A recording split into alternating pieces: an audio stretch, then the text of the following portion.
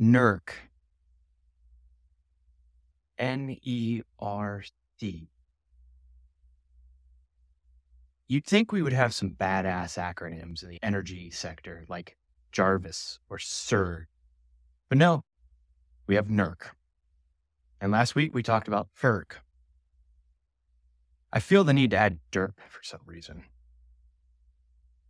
But that wouldn't do for a professional engineer on an educational podcast whose sole intent is to explore the energy around us to utilize the acronym DERC. So we talked about FERC in the last episode and quickly found out that it's an incredibly important entity. And so you guessed it, we're going to find out quickly that NERC plays along in this bustling, energy-filled world of ours. So sit back, relax, and let's embark on this electrifying journey. My name is Chuck, and I'm a licensed professional electrical engineer here in the United States. Welcome to the Problems Around Us. Welcome to the Problems Around Us, the electrifying podcast that'll spark your interest in the world of energy. We're here to power up your knowledge on how energy lights up our lives, fuels our daily routines, and occasionally leaves us in the dark. Join us as we journey from the source to your socket, exploring the twists, turns, and high voltage drama of how energy reaches us. Along the way, we'll introduce you to the unsung heroes, groundbreaking gadgets, power-packed processes that work tirelessly behind the scenes so we can flip a switch without a hitch. So sit back, relax, and get ready to amp up the laughter as we unravel the tangled web of energy's most shocking secrets.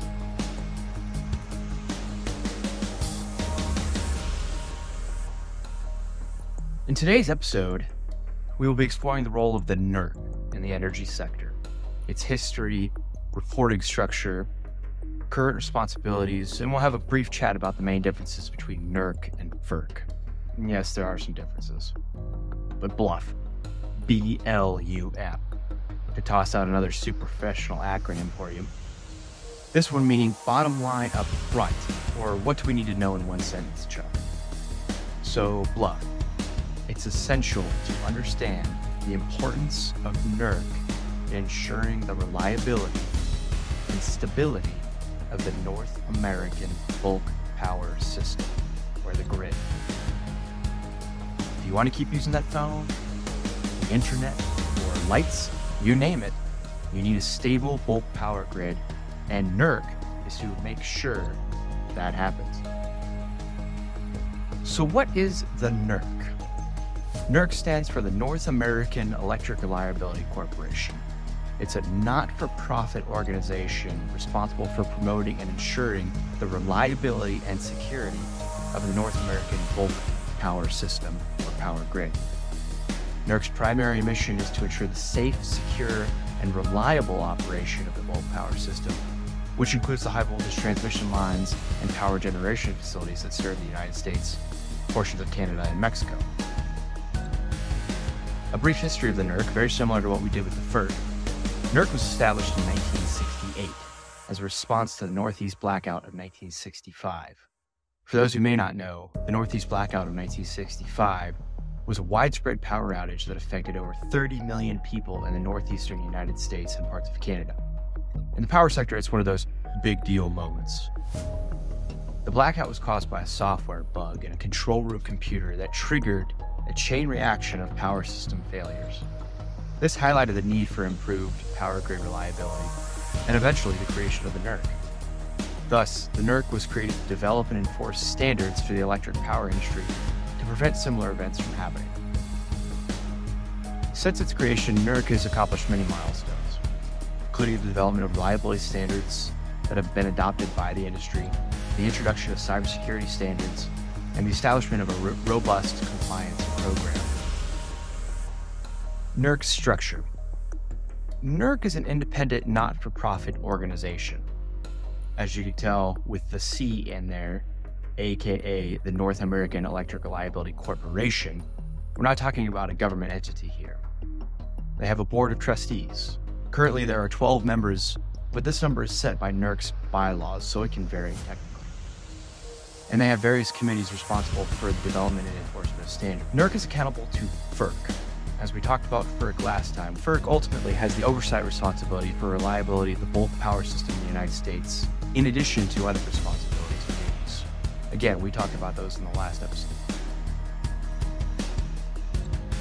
NERC's reliability standards and its authorities. So, one of the primary things that NERC does is develops and enforces reliability standards that all entities that operate in the bulk power system must follow. All the big players that are operating in the North American electric grid have to follow these standards. These standards cover areas such as planning and coordination, operation, and critical infrastructure protection.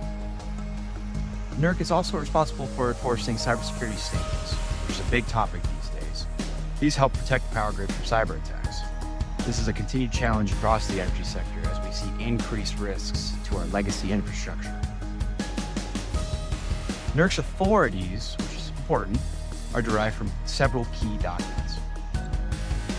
We talked about this a little bit in the last podcast episode, but the Energy Policy Act of 2005. This legislation, in addition to expanding FERC's responsibilities, also helped expand NERC's authority to establish and enforce mandatory reliability standards for the bulk power system. And it authorized the imposition of penalties for non-compliance with these standards. The North American Electric Reliability Corporation Agreement, or NERC Agreement, sets out the framework for NERC's responsibilities and establishes NERC as the Electric Reliability Organization. The Electric Reliability Organization, or ERO, is the primary organization responsible for reliability of the electric power system. In this regard, they're responsible for developing and enforcing these reliability standards that we've talked about. With the establishment of an ERO, or Electric Reliability Organization, and assigning NERC that role, the power hath been transferred from NERC's bylaws. These bylaws outline NERC's organizational structure, including the roles, responsibilities, and requirements of its various committees, officers, and members. NERC's rules of procedure. These rules describe the procedures for developing, enforcing, and adjudicating alleged violations of reliability standards.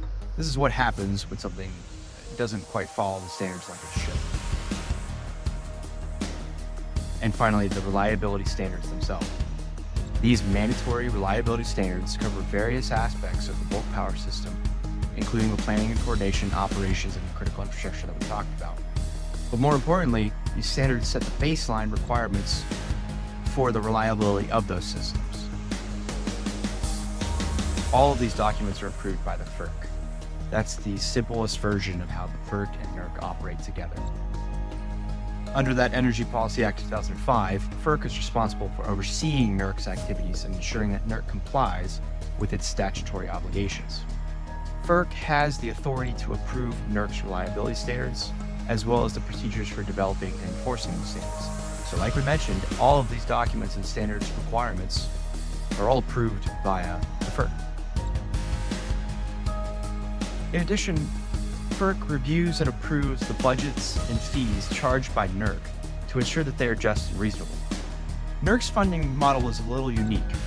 It's designed to ensure that the costs of ensuring the reliability and security of the North American power grid are borne by the entities that operate in the bulk power system, rather than by the taxpayers or ratepayers. Ratepayer is an individual who would pay a certain rate for their energy in their area. This model also helps to ensure that NERC operates independently of government and industry influence and can carry out its mission to protect the reliability and security of the power grid without any conflicts of interest. Overall, FERC plays a critical role in ensuring that NERC fulfills its statutory obligations and operates in a manner that protects the reliability and security of the North American power grid. NERC's role today. NERC's primary role today is to ensure the reliability and stability of the North American power grid. That's it, plain and simple. They develop and enforce those standards that we've talked about. And these ensure that the power grid can withstand and recover from various events such as natural disasters, cyber attacks, and physical attacks. NERC also works to ensure that the power grid can support the growth of renewable energy sources and the transition to a clean energy future. NERC plays a vital role in ensuring that the electric power industry can adapt to the changing energy landscape while maintaining the reliability and security of the grid. These two entities work very closely in order to ensure that the power grid stays stable and operates like it should. But there are some differences between the two. While NERC focuses on the reliability and security of the whole power system, FERC is responsible for regulating all of the interstate transmission of electricity, natural gas, and oil. They also ensure that these energy markets are competitive and they improve new energy infrastructure projects. That's a tall order across the entirety of the United States. It's worth noting again that NERC is a not-for-profit organization. And as we mentioned, its funding comes from the fees charged to entities that operate the bulk power system. FERC, on the other hand, is a government agency funded through Congress and its appropriations, aka the taxpayer. So on one hand, NERC is not supported by the taxpayer directly, while FERC is.